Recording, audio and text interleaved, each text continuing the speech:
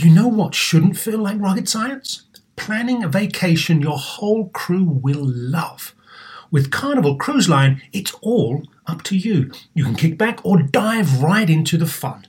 Paddleboard in the crystal clear waters of one of Carnival's exclusive destinations, Half Moon Cay in the Bahamas.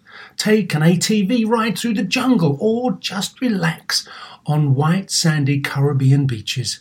The fun continues on ship, from a ride on Bolt roller coaster to a moment of pure bliss at the Cloud9 Spa.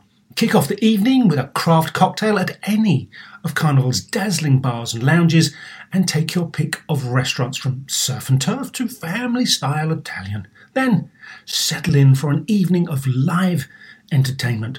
Whatever your vibe is, you'll come home with plenty of stories to tell. So pack those bags, be sure to leave room for a few unforgettable memories, because no one does fun like Carnival. Book your dream vacation at carnival.com. Ships registry, the Bahamas and Panama. Apple Card is the perfect cashback rewards credit card. You earn up to 3% daily cash on every purchase every day. That's 3% on your favorite products at Apple, 2% on all other Apple Card with Apple Pay purchases, and 1% on anything you buy with your titanium Apple Card or virtual card number.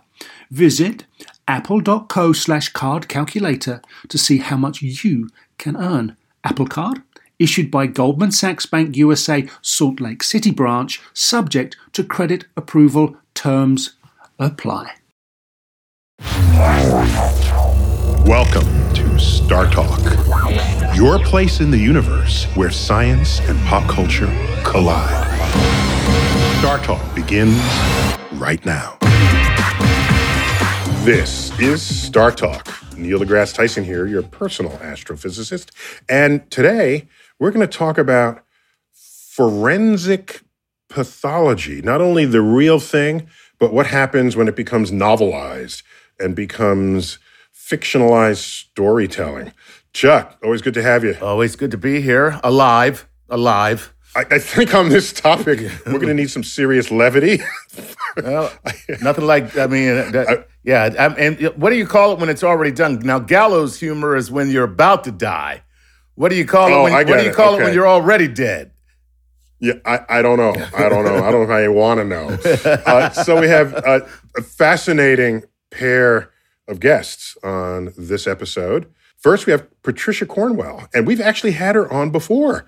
And she has another novel she's going to tell us about.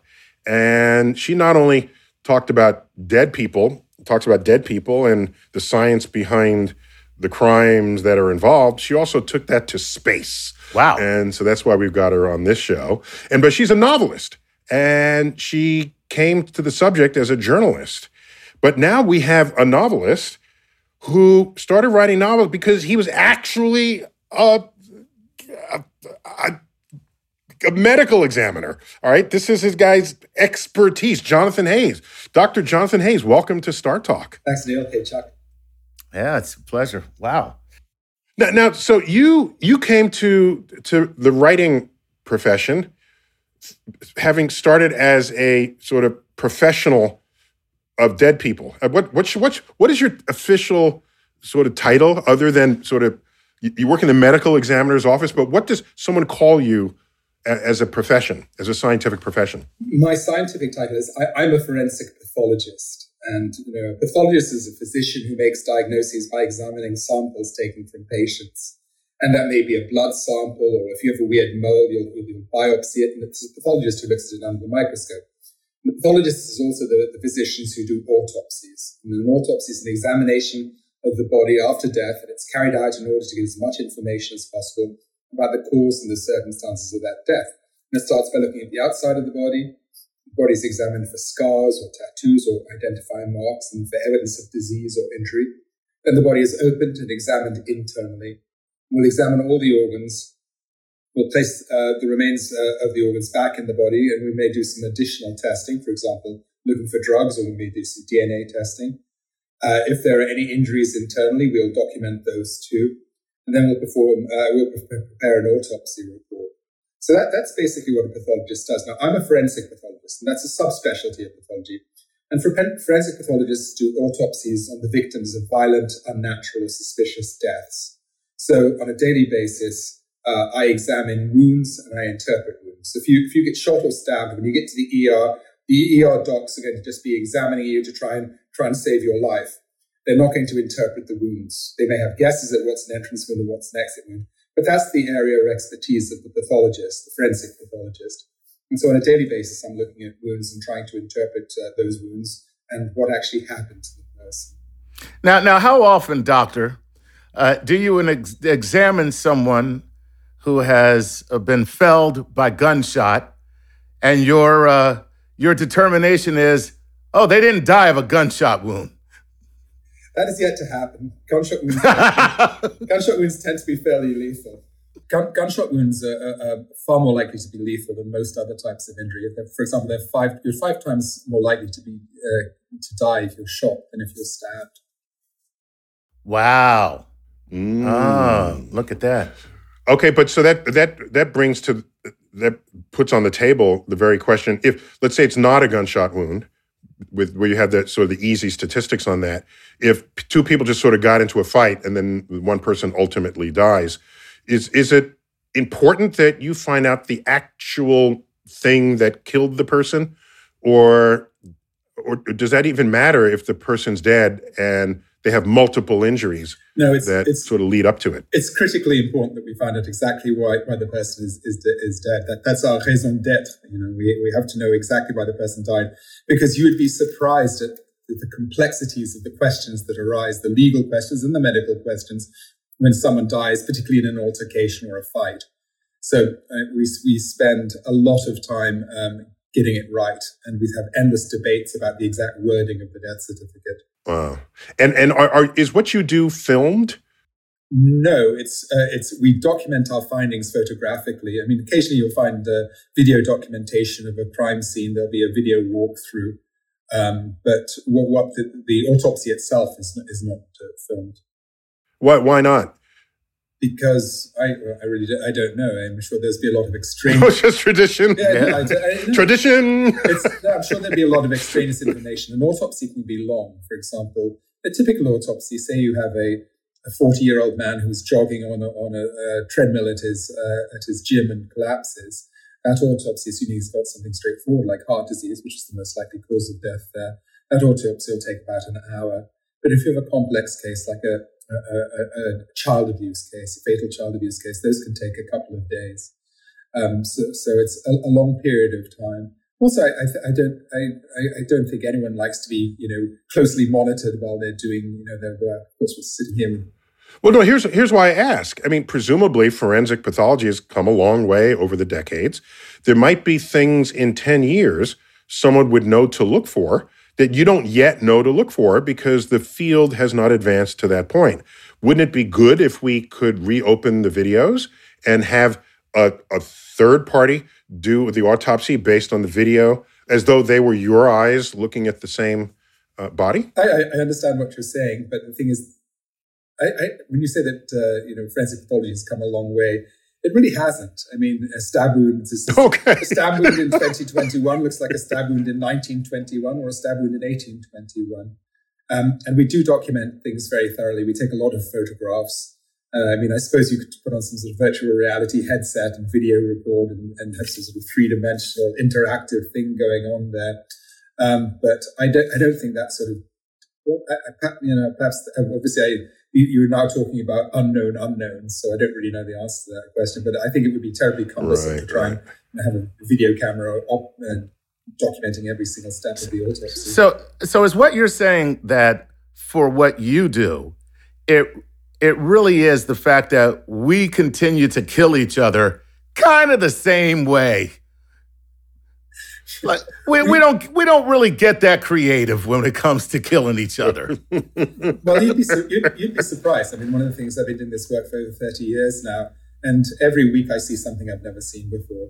And it's not so much in terms of the homicides; it's not so much the murders. Murder is murder. People have knives and guns and baseball bats and whatnot. It's more just the peculiar circumstances, the peculiar things that people get positions that people get themselves into.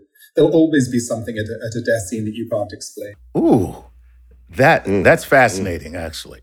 Now, I don't know that you can major in forensic pathology in college. So what does one major in? Is it pre-med? Yes. What are some of the trackings that get to where you are? It's to become a forensic pathologist, you go to college, you do pre-med, you go to medical school. Then after graduating medical school, you do 3 years at least 3 years, 3 to 5 years of pathology residency. Then you do a 1-year forensic training, which I did in Miami. Wow. And then all of a sudden, 12 years after you began, you're a forensic pathologist. Now, I work in a medical examiner system. A medical examiner is a physician who's specialized in forensic pathology. It's not an elected position. And we investigate deaths, violent, unnatural, and suspicious deaths for a city or a jurisdiction. Yeah, you're Quincy. Yeah, I've actually never watched that show. Oh, man. I used to watch that show when I was a kid, man. Quincy was the best. Jack Klugman, man, he used to walk around. He would eat sandwiches. He would eat sandwiches during the autopsy. The guy was great, man. Well, I enjoy a good sandwich, but no one eats in the autopsy room. It's not the sort of place you sit down and go, "Oh, this is an appetizing place to enjoy it." So what of this training and your life experience did you feel compelled to put into your novel? Do I have Precious Blood, A Hard Death? Precious Blood was the first one, and A Hard Death was the second. And the first is like I think in most novelists, it's a very semi-autobiographical, I should say. It's set in New York City after 9/11. It's a serial killer story. But I used a lot of my day-to-day experiences. We don't really talk about our cases. It's a matter of medical privacy. But I wanted to talk about the things I'd seen and the things that disturbed and upset me. So I put a lot of that into the book. And 9/11 was one of the things that disturbed and upset me. My work after that, our work in this office for 8 solid months, which was trying to identify people. That was the hardest part of my life, I think, absolutely. But I tried to make the description of what forensics is and what it feels like to be in a morgue and the smell and the sights of death. I tried to make them realistic, and I think I did a pretty good job. So let me ask you this, but since you just brought this up, I don't want to get super personal, but you kind of broached the subject here. How do you deal with all this kind of morose, just depressing information that you're absorbing almost daily?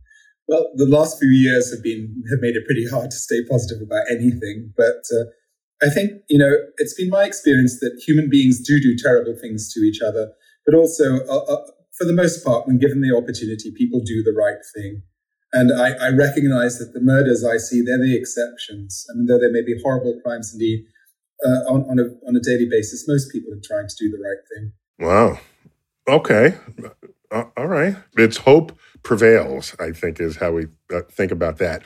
So what's interesting, if we contrast, Jonathan, your pathway into writing novels with that of Patricia Cornwell, who is shared with us some of what inspires her when she approaches a novel that needs a bit of forensic pathology to make it run. Let's check it out. What we're really talking about is exploration. We're exploring, which is exactly why we want to go to the moon and do all those cool things. If you're going to be an artist, you need to explore and go out and let it tell you what the story is. Let it tell you what the painting is. Like, James McNeill Whistler, he had this boat when he would take him out in this flat bottom boat in the Thames at dusk. And he'd stand there on the filthy Thames in the Victorian era and look at what the light was doing. He'd remember that. And then he would go back and he would paint something evocative because he was there. And you feel he was there. You feel Hemingway was in the places that he's talking about. And I very much encourage to people, I have 3 words for everybody. Just show up. Never know what you might find. So I like that, because what you're saying is that to really, not to put words in your mouth, but to infuse a story with a certain authenticity, it can't be just things you've read about or heard about. if you experience them firsthand, they manifest differently, even in your sentences and in the words you choose. And your emotional investment becomes that much deeper. Is that a fair accounting of what you just told me? That's absolutely right. You want to invoke your senses. Why go into a morgue if you can just see a video of an autopsy? Because when your senses are assaulted by everything in there, it is a totally different thing. It's as different as reality from virtual reality, probably even more so.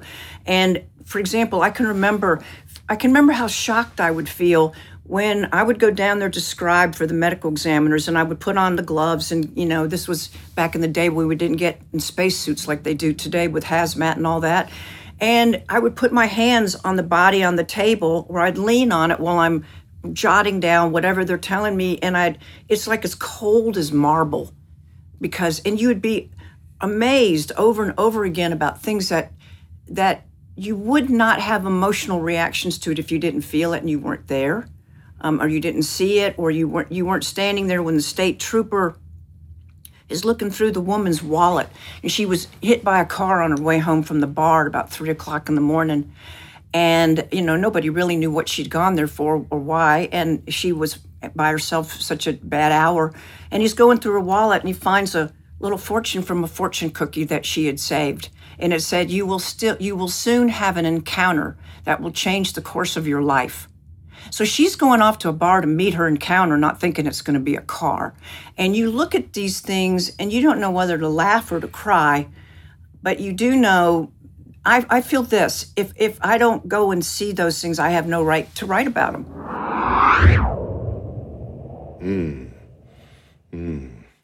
So Jonathan, you probably feel the same way, right? Because your writing emanates from your firsthand experiences, good and bad. Yeah, I think that in terms of the sensual aspects, the smells, the sounds, the sights, there's no substitute for firsthand experience. Then again, look at speculative fiction. In science fiction, people use their imaginations and think, what would it be like to see this or to experience that? And I think that's really rich too. In some ways, knowing what the truth is kind of, at some level, deadens the fantasy. I don't take any, in my own writing, I don't take any liberties with the science because I can't. I wouldn't lie about it. And that limits what you can do with the set of facts in front of you. And so that's one of the reasons I really enjoy a show like CSI, which was, as I said before, it's not so much forensic science as forensic science fiction.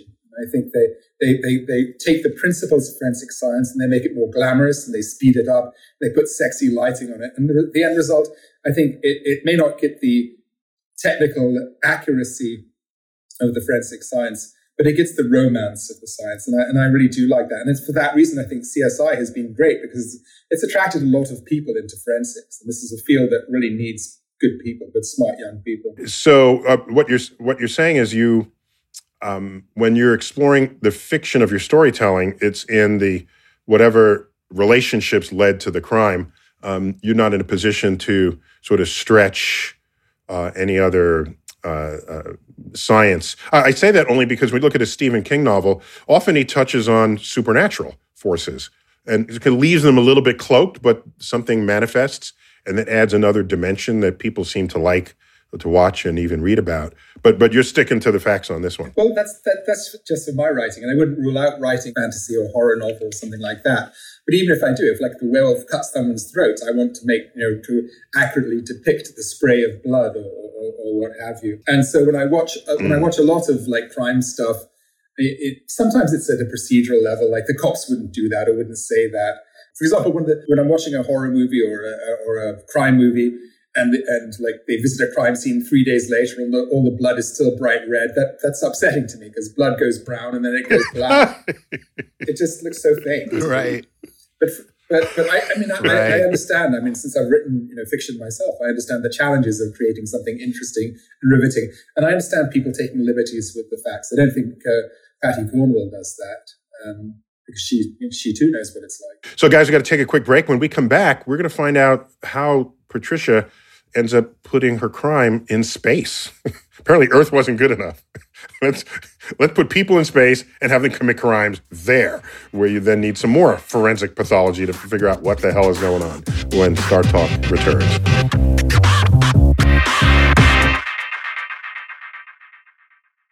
Working moms have way too many to-dos.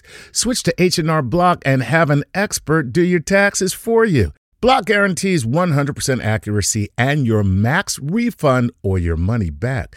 And with their no surprise guarantee, you'll always know the price of your tax prep before you begin. You can even meet with a tax pro in a Block office or online from home. So take a breath, moms. This tax season, it's better with Block. Make an appointment at hrblock.com. All tax situations are different. Not everyone gets a refund. Limitations apply. Description of benefits and details at hrblock.com/guarantees. Whether you're a family vacation traveler, business tripper, or long weekend adventurer, Choice Hotels has a stay for any you. And that's good, because there are a lot of me's. Choice Hotels has over 7,400 locations and 22 brands, including Comfort Hotels, Radisson Hotels, and Cambria Hotels. Get the best value for your money when you book with Choice Hotels. Cambria Hotels feature locally inspired hotel bars with specialty cocktails and downtown locations in the center of it all. Hey, that's me. Radisson Hotels have flexible workspaces to get the most of your business travel and on-site restaurants. That's me too. And at Comfort Hotels, you'll enjoy free hot breakfast with fresh waffles, great pools for the entire family, and spacious rooms. Hey, that's me too. I guess I'm just going to have to stay at all of them. Choice Hotels has a stay for any you. Book direct at choicehotels.com, where travel comes true. This episode is brought to you by Progressive, where drivers who save by switching save nearly $750 on average. Plus, auto customers qualify for an average of 7 discounts. Quote now at progressive.com to see if you could save. Progressive Casualty Insurance Company and affiliates, national average 12-month savings of $744 by new customers surveyed who saved with Progressive between June 2022 and May 2023. Potential savings will vary. Discounts not available in all states and situations. Hey, I'm Roy Hill Percival, and I support Star Talk on Patreon. Bringing the universe down to Earth, this is Star Talk with Neil deGrasse Tyson. We're back, Star Talk. We're talking about forensic pathology with best-selling author Patricia Cornwell. And we have an authentic medical examiner in the house. We've got Dr. Jonathan Hayes, who's not only medical examiner for New York City, of all places, but also a novelist in his own right. Chuck, right before the end of the second segment, looked like you wanted to slip in a question. What was that? Well, because he talked about how when you write forensic science fiction, that it makes it kind of sexy and it draws people into the field. He didn't say sexy, he said romantic. So, that's different. Well, I think sexy is right too. I may have said all right. Yeah, I'm sorry, Neil. Excuse me. Unfortunately, unfortunately for me, my romance leads to sexy. All right. But what I'm interested to know is, do you find the same thing in your field of astrophysics? Do you think science fiction causes people to now pursue the science of the cosmos? Yeah, it does. So that's why, even though, just like Jonathan, I'll call out things that are not real or wouldn't have happened that way, but I say the overall impact is positive. That because what people can do now is they can get interested, and then they say, I like that. Let me read some more about it. And then the reading some more about it actually brings them into an anchored state of understanding, whereas the fantasy sort of tickled their interest up front. And Jonathan, I heard anecdotally that biology and chemistry professors in college found an increase in women taking courses that were sort of pre-forensic, inspired by the actors who you want to be like them in the series Crime Scene Investigation in CSI. Did you find this as well coming up? Well, I think that increasingly forensics is becoming a matriarchy. There are a lot of women going into the field. Certainly in my field, my office, I would estimate, is probably more than 50% female when it comes to the medical examiner stuff. And I think that's common in other areas too. But I don't think it's just that they're impressed by the actors. I think they have minds that are interested in problem solving and figuring out how to bury a body. No, but I mean, I grew up at a time when no scientist was portrayed as anything you'd want to be. Right? Like if you were cool and you saw a movie that had scientists in it, the scientists were not cool. And so there was no draw. There was no pop culture force operating on how you might align your life's ambitions. And CSI, all the actors are beautiful. The men, the women, the storytelling, what they're wearing. Plus, they're shown with real life problems, right? They're boyfriends, girlfriends, relationship problems. So they're fully fleshed out characters. So, Jonathan, are you a fully fleshed out character? Oh, dear God. That's a difficult question to ask. Hey, how does that work at the bar? If someone say, "Hey, what do you do?" I study dead bodies. It's like that's a short conversation. It might seem to me.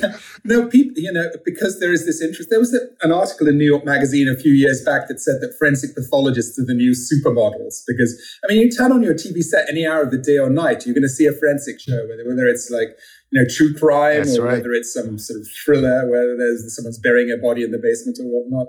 And the way my career in forensics in general is portrayed in popular culture really catches the imagination of people.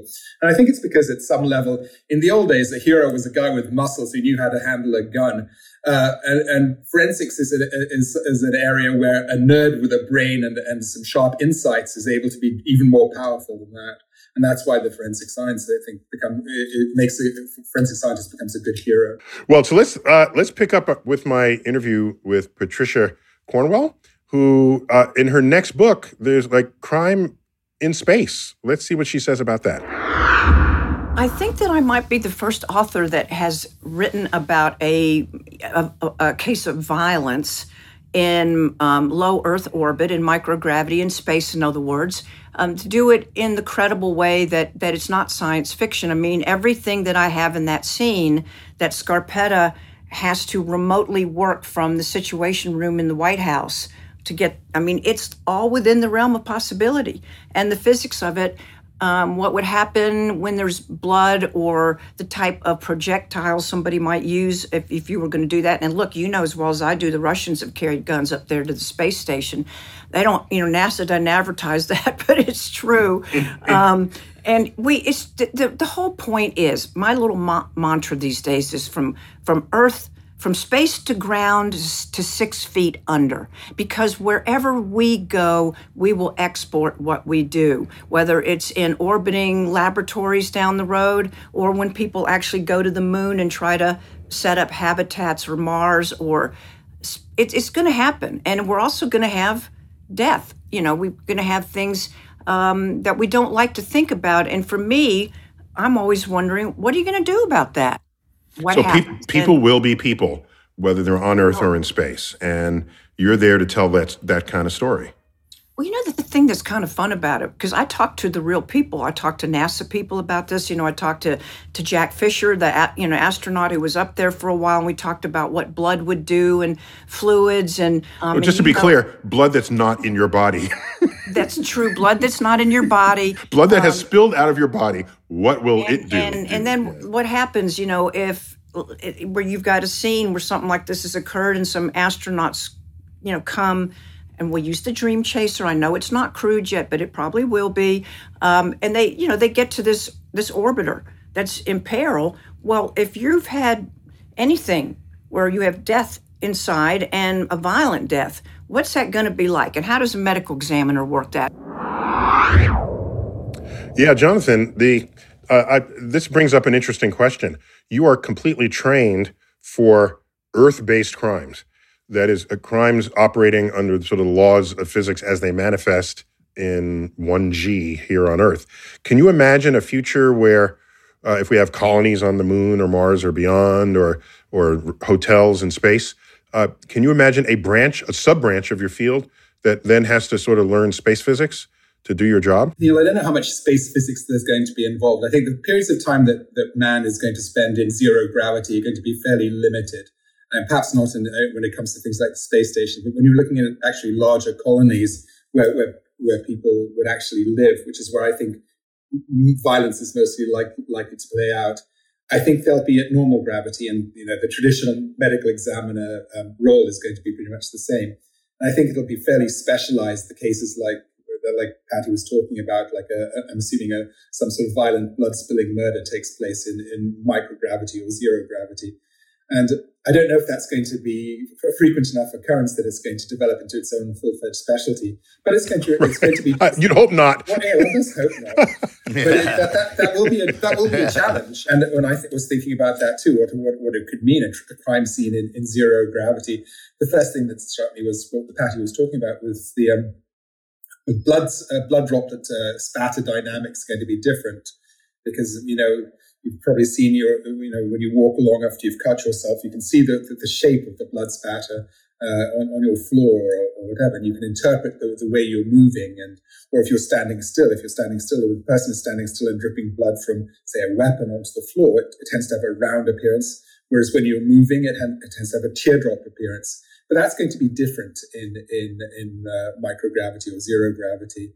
And so I think there's going to be some interesting science that's probably going to evolve because of that.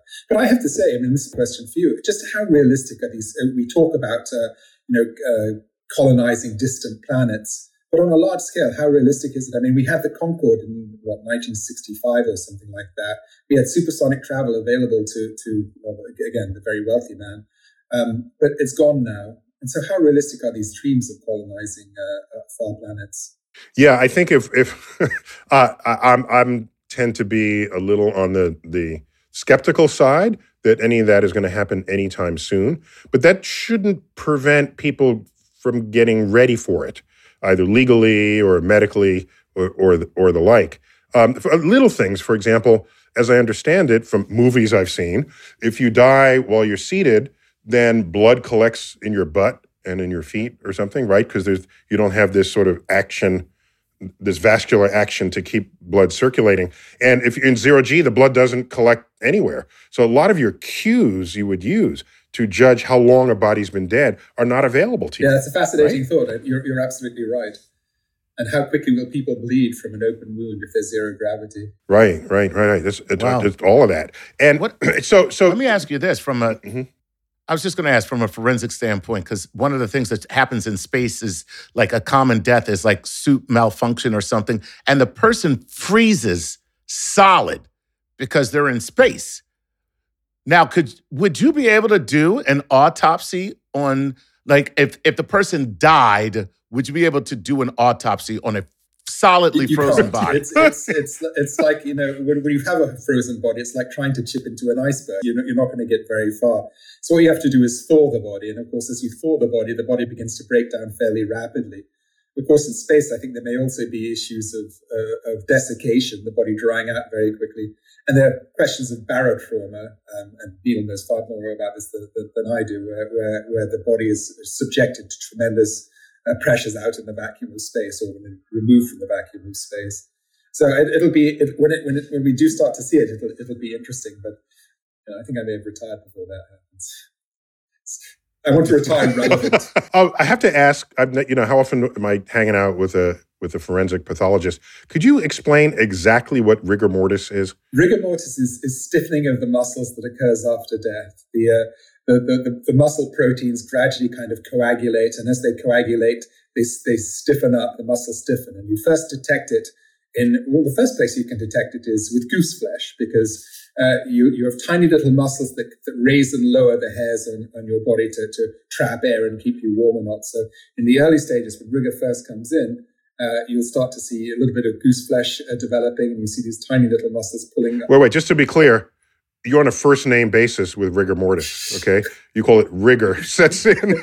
Rigor. Yeah, rigor mortis, it's a bit long. Rigor. Yeah, so okay. Yeah. No, I'm not on a first name basis. I'm sorry. Maybe I'll warm up to that. I hope you never get But go on. But then you test for rigor by trying to bend joints. And fairly small joints like finger joints become stiff first because it takes a lot of muscles to stiffen the hip joint or the knee joint. So we test in the fingers first, then we test in the jaw, and then the arms, etc. And so from the amount of rigor that's present in the body, you can get some soft sense of how long the person has been dead to get that degree of stiffness. Now, if someone, a lot of it relates to the body temperature at the time of death. And if someone has a seizure at the time they die, if they have a violent seizure, say they're doing cocaine or something like that, they have a seizure and they die, that will raise the body temperature and the person will go into rigor mortis faster. So you have to be very careful. Interpreting the time since death is one of the hardest things we do. It's part of the science that's closest to an art, really. Wait, and so then I heard that rigor mortis eventually goes away. So what happens there? It does. The muscle proteins begin to break down again, and the rigor sort of slackens. But now you're starting to get onto the body is about to begin to break down. Typically, you can feel rigor mortis by about 6 hours after death. It's generally there by about 12 hours and goes off by about 36 hours. Oh, wow. Wow. Okay, so that whole expression where you refer to a dead body as a stiff, that's a temporary condition. Yeah, but I think stiff sounds better than temporarily stiff. We don't temporary stiff. We don't use that expression. You'd actually be surprised. It's because we see death the whole time. We're not alarmed or surprised. There's not an intense emotional reaction. There's not an intense emotional reaction to it unless it's the death of a child or some particularly tragic circumstance there. So we don't say the word cadaver. We don't say corpse. We just call them bodies. Oh, wow. Mm-hmm. Yeah, that's very politically correct. I don't know if it's politically correct, but... I'm just going to say, Jonathan, I don't think they'll be offended. That's right. And if they are, who are they going to tell? Mm-hmm. So how about this? If just before we go to break, if a crime is committed in a distant place, again, I'm thinking space here because Patricia's novel was in space. If a crime happens in space, are you able to talk someone through an investigation of a scene? If, let's say, they're just generally scientifically literate, but they have no medical background such as what you have, can you talk them through it and then have them submit a report on your behalf for having done so? I think I could. I could tell them what to look for. I could tell them how to turn the body and what to check for. I think I could do that. Obviously, I'd want them to document it as far as they could, whether with photographs or videos, so I could see for myself. Yeah, exactly. So you could do this from the beach while they're up there doing. In theory, but there's no real substitute for seeing with your own eyes, and that's actually what autopsy means. Autopsy means own eyes. It says having your own eyes looking at the body and seeing what's going on inside it. Wow, I hadn't thought about that. Look at that. All right. Cool. And another thing. All right, now one last question. I got one. What is the temperature of the slidey things that you put the body in down in the morgue? I always wondered what that is. We don't use those anymore. I'm sorry about that. Oh, come on. No. Bring them back. We need those. The old superstitions have to be disposed of. No, it's like you couldn't clean the floors of those refrigerators, because of the slide in and out thing. So eventually they begin to reek and build up fluid. So it was a horrible thing. It's just walk-in refrigerators like you have at your local restaurant, and a system of gurneys for transporting the bodies on. The only time we see those drawer type, He means meat locker. Chuck, did I hear him say meat locker? Yeah, That's exactly what he said. Yeah, I was going to say, I hope to God it's not like my local restaurant. Yeah, we got a slab of steer right here, and we got Ernie. Yeah, Ernie didn't make it through last night. We're going to take a quick break, but more on forensic pathology with our two guests, Patricia Cornwell and Jonathan Hayes, when Star Talk returns.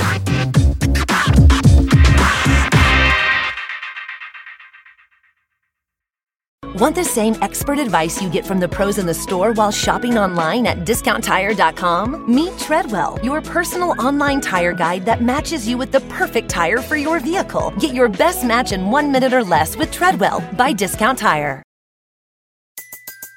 Everybody in your crew identifies as either Big Mac Burger, McNuggets, or McCrispy Sandwich. But you're the Filet-O-Fish Sandwich all day. That crispy fish, that savory tartar sauce, that melty cheese, that pillowy bun. Yeah, you get it. every time. And if you love the Filet-O-Fish, right now you can catch 2 of the classics you love for just $6. Limited time only. Price and participation may vary. Cannot be combined with any other offer. Single item at regular price. Ba-da-ba-ba-ba. Sometimes it takes a different approach to help you unlock your true potential. With Capella University's game-changing FlexPath learning format, you gain relevant skills you can apply to your career right away. Earn your degree from an accredited university and be confident in the quality of your education. Imagine your future differently at capella.edu. Capella University is accredited by the Higher Learning Commission. Learn more at capella.edu/accreditation.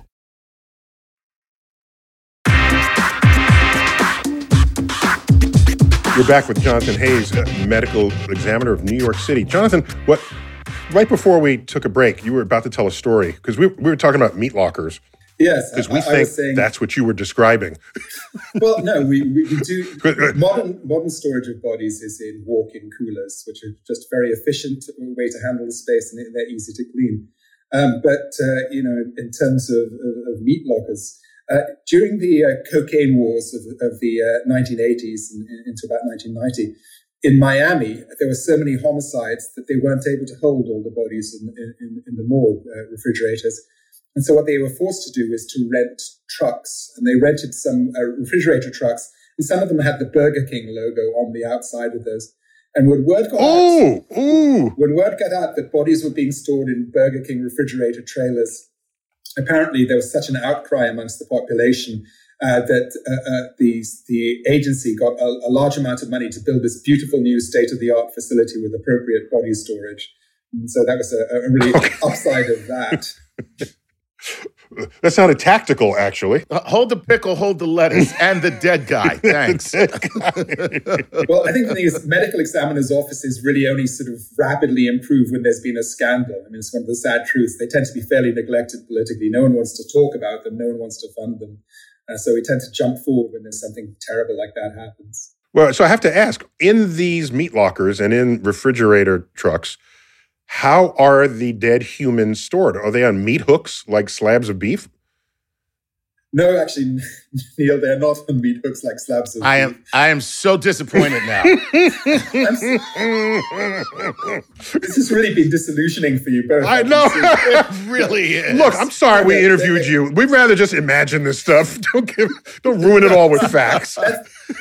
That's what I was saying. My old boss, Dr. Charles Esch, used to have an expression: to slay an ugly theory with a beautiful fact. Yes. The other way around. To slay a beautiful theory with an ugly fact. And, right. I'm sorry to have made this such a sad thing. I mean, no more bodies hanging on meat hooks in But you have to at least store them horizontally, right? Otherwise, it won't work. Yeah, well, I mean, I suppose you could store them vertically, but the blood would pool, as you were talking about earlier. Yeah, no, the bodies are stored in a shelving system it's all very modular and very efficient. Okay. There are all sorts of systems for mass storage of bodies, and all agencies are prepared for mass fatality events, unfortunately. Wow.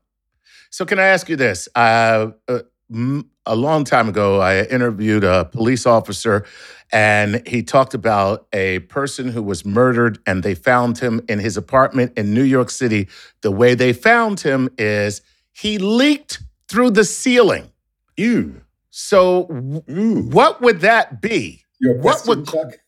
Yeah, my question is, what happened if that's the case, or was this guy messing with me? No, I'm sure he was telling you the truth. What happens is after death, the body begins to break down. There's no immune system anymore. The white cells die off. The bacteria now rage throughout the body, and the bacteria produce gas, and they cause the body to bloat, and they break down the blood and cause it to go red and green and create a lot of discoloration. And as the pressure in the tissues builds from the gas as the body swells, the body will exude fluids as its tissues break down.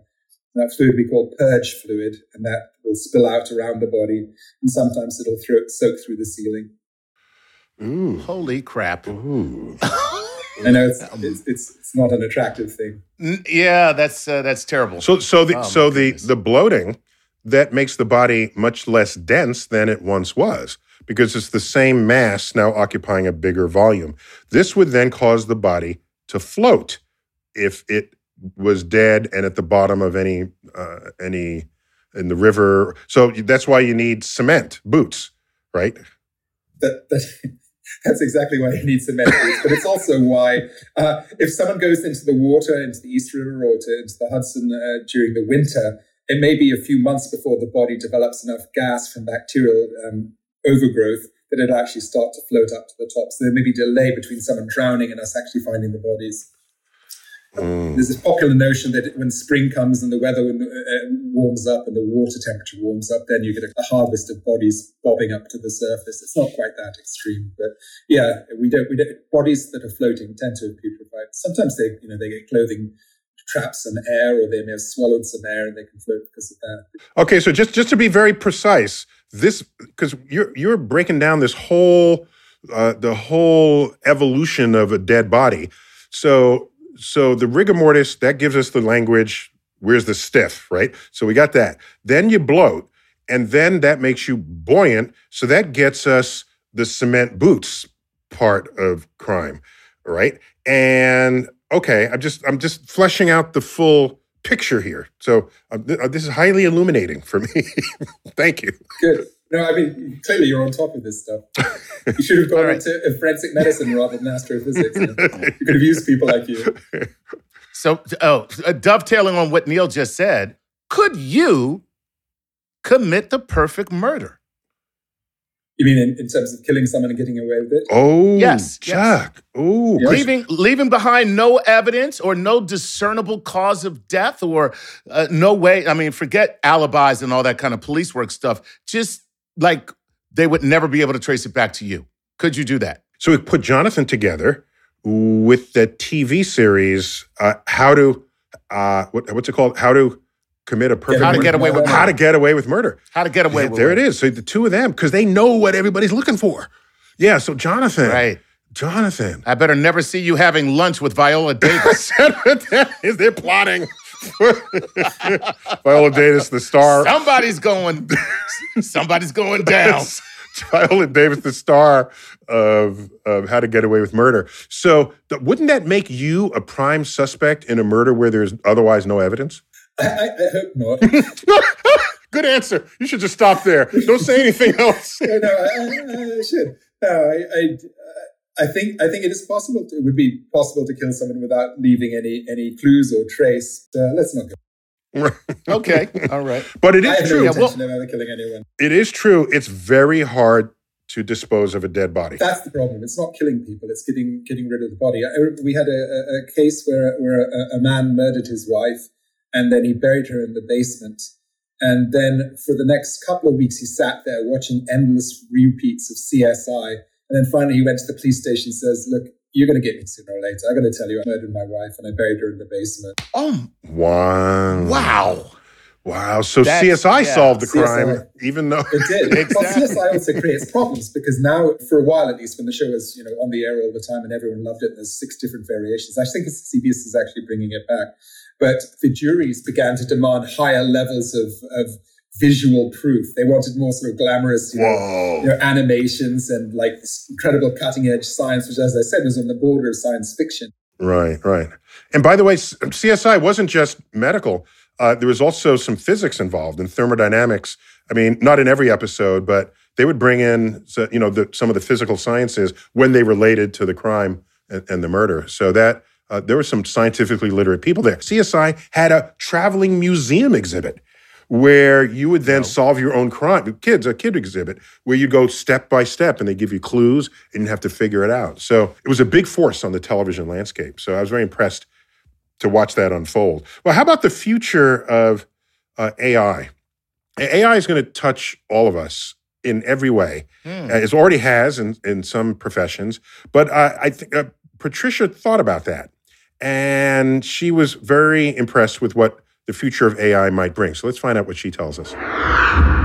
What's happening today is so amazing, and the line between what's real and what isn't, assuming we even know the difference between the two, the line is getting blurrier and blurrier. And so basically, when you think of an Alexa or these devices that we have, ultimately everybody you're going to have artificial intelligence assistance, even if you don't know you've got it, and that's the thing that's both good and bad about it is that we can't be without it. I mean, we can't manage this world, in my opinion, without artificial intelligence, especially think of air traffic control when you have drones buzzing around and things like that. Oh, wait. You just said something very important. You're suggesting that the complexity of the world we are building for ourselves may one day require AI just to navigate it. Well, look at what's happened with your mobile phones. I mean, we've created many computers that people really almost can't function without.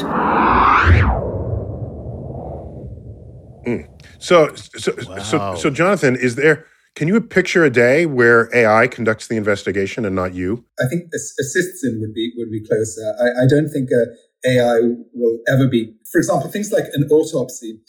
Not all bodies are the same. Every body has numerous different idiosyncrasies. They're very subtle little anatomic differences in structure. And actually examining the body is a very complex thing. It's both visually, like sometimes olfactory, and then it's, the touch and, the feeling of, actually putting your hands in and examining the length of the wound, etc. I think it'll be a long time before there's, robots or whatever that are sensitive enough to be able to do that with the discrimination a human can do. That said, when they do, I expect they may have a slightly higher degree of accuracy. I think there's less room for observer bias then. But for a long time, those robots will have to be overseen by someone human to see if they haven't gone hopelessly off the rails. I think where AI will be useful, things like in a crime scene, there's a million things going on in a crime scene. I think the big problem is trying to decide what's relevant to the crime and what's not. For example, if you have a dead body lying on the floor, there's blood spatter over the place. There could be 1,000 blood spatter droplets distributed about the floor and the walls, even the ceiling of the apartment sometimes. And if you think at some point the killer stood with his knife over the victim or was carrying the knife and may have left his own blood on the scene, how do you figure out which of all those drops of blood is significant and which relates to the killer and is not actually the victim's blood? And I think with pattern recognition, that's the sort of thing that I think that AI down the road might be able to look at like a dense information field, look for patterns and find out the subtle exception that would escape the human eye. But I do think it's a long time. I do think it's a long time before we'll be able to rely on AI. For example, at the moment, there's a lot of discussion in forensic pathology about stopping doing autopsies and just doing it all virtual. A virtopsy is an examination of the body using a CT scanner. And the Swiss are very keen on this, and they feel that it can completely replace doing the autopsy itself. They don't. They still do autopsies. But I think increasingly they're moving towards virtual autopsies. In New York, in the legal system, New York lawyers are not going to say, are not going to just sit back and accept that the CT scan is accurate, that it's a subdural hematoma rather than, say, meningitis that you're looking at. So I think it's going to be a while before that sort of technology comes in and plays specifically a guiding or controlling part. Well, you sound like Chuck, because I said this of Chuck. He said, no, comedy is too complicated for AI to take it over. So Chuck just wants to make sure he's still employed going into the future. Oh, absolutely, yeah. Yeah, there's no way they could tell a joke. Not with all the nuance that a comedian does. And by the way, if they ever do, you can rest assured a glass of water inside their circuitry is waiting. Chuck. Coming right from me. That's called murder, Chuck. Roboticide. Yes. Roboticide. There's a word for it. Roboticide. Oh, what? Roboticide. I don't know if you can kill something that's inanimate, but that's a philosophical discussion for another forum, I think. But I think you're right. I think that gets at it, because can you imagine a robot comedian trying to handle a heckler? The complexities involved in that, the analysis of what was being said, which will have probably obscure cultural references if you're a silicon-based machine, right? And then actually trying to have to formulate a response. It's a really good example, I think. And even just the Turing test, if a computer to pass the Turing test is still, that's a lot less challenging than it was before. It reminds me, there's a brief moment in the movie Terminator where he's repairing his injured arm in a hotel room, and someone knocks on the door, and he has to figure out what response to give him. So you see this, you see through his mind's eye, through his computer eye, you see a multiple choice. It's go away, I'm busy, or come back later, or you asshole. He goes and chooses that response. So it could be if you have an AI comedian and there's a heckler, they can decide whether they're nice to the heckler or not. There's just it's a knob that you turn. But Jonathan, you said something very important, which I'm very sensitive to just in my own field, where pattern recognition, humans are good at it, but we can be very biased. If you take an unbiased pattern recognizing AI, it can, for complex things, just like you said, the splatter pattern of blood, or a pattern of casings, shell casings, where they landed and how, they might be able to do a back extrapolation into where the gun was when it was fired. And there could be some interesting sort of three-dimensional analysis that AI could perform that we couldn't. Absolutely. That's how I think it'll unroll. I mean, when I first came to New York, and it was 1990, we had this nightmarish homicide rate. We're having 6 murders a day. And they just had no time to investigate the cases. So we'd be working off for the scene investigation. I didn't go to the scenes, but we'd get the investigating detectives would show up with like 6 or 7 Polaroids of the crime scene. Poor resolution, not ideally photographed, not ideally lit. And it just wasn't great. And then, fast forward, 30 years, and we've got, video, we've got high resolution. For even the photograph your iPhone takes is just amazing. And we have this really cool machine now that you put it in the center of a room and it just scans the entire room. Very Blade Runner machine, scans the entire room and measures all the distances and can rebuild a model of that room. And that's fascinating technology. And I think that's where things are going. I mean, you see it in the real estate market now, when people are selling their houses, they can have a virtual walkthrough using this thing. But you can measure accurately down to the centimeter. Discriminating between what's real and what is irrelevant is really a big problem in forensics. And it's one of the things that frustrates me. And like CSI, Gil Grissom will walk into the scene and then he'll pick up a single fragment of glass in a whole field filled with glass and say, well, this just doesn't fit. This is the problem. And that is the answer. And it just doesn't work like that, sadly. But if that were Sherlock Watson, the AI, Sherlock Watson, the AI, would be able to do that. Yeah, they would. Sherlock Watson would walk in and just be like, this man's been dead for 12 hours. Like, 12 hours and 36 minutes. Yes, okay. Right. They were like, yeah, but the rigor mortis isn't right. And he'd be like, rigor, please. No, this man, I can tell you, has been dead. Sherlock Watson. Okay, that's a good one. Sherlock Watson, the AI. Very good. Well, I mean, that's the direction we're going in. But how fallible computers are. They still depend on, I still think for a very long time, and maybe forever, they're going to need humans to sign off on them, that they haven't gotten this wrong. And of course, that reintroduces the whole question of bias, which is one of the big challenges. Yeah, of course. Right. Well, once again, Sherlock Watson sends another black man to jail. Damn. Chuck. That means it's time to end right now. Jonathan, it's been great having you on. You're the first forensic pathologist I've ever had a conversation with, and maybe it showed for better or for worse. But have you been delighted. To the other forensic pathologists or something? No, I just haven't. It's just a non-overlapping Venn diagrams in my life. But it was delighted to have you on. So I want to thank you for taking time away from your very important and busy schedule to join us in my interview with Patricia Cornwell. And delighted to hear that you have 2 novels out there, Precious Blood and A Hard Death. And we'll look for them wherever books are sold, of course. And so, Chuck, thanks for being here, as always. Always a pleasure, always. Yeah, and Jonathan, we're going to try to find you again, because this topic has no end. Good, it doesn't. And I was really interested to hear your thoughts about the future of space colonies, because that's something I think about a lot over the last few months as we've watched the private enterprises take people into space. I'm just curious as to how. Yeah, here's a quick one for you. You ready? So if you bury someone on the moon, there are no microorganisms there to decompose the body. So the only organisms are the microbes that were in your body when you were buried. But there's nothing exterior to that. So the whole decomposition arc will be very different because of that, because it's not really soil. Well, that's all you need, though. There's some sort of horrific statistic about what percentage of our body mass is bacteria, and it's a significant portion. That'll be enough. Yeah, I just looked at it. We have more bacterial cells in our body than we have body cells.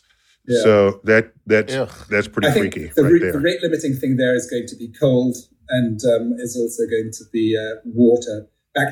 Most bacteria like a little bit of warmth and water to germinate. Jonathan, delight to have you on. Thanks for taking time out. Chuck, always good to have you. This has been Star Talk, Forensic Pathology Edition. Neil deGrasse Tyson here, your personal astrophysicist. Keep looking up.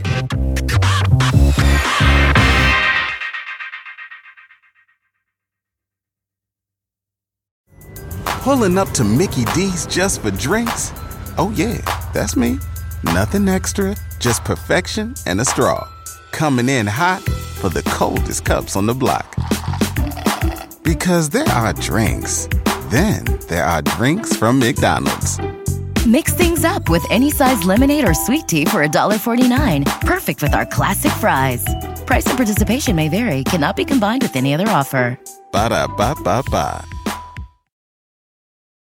At Capella University, you'll get support from people who care about your success. From before you enroll to after you graduate, pursue your goals knowing help is available when you need it. Imagine your future differently at capella.edu.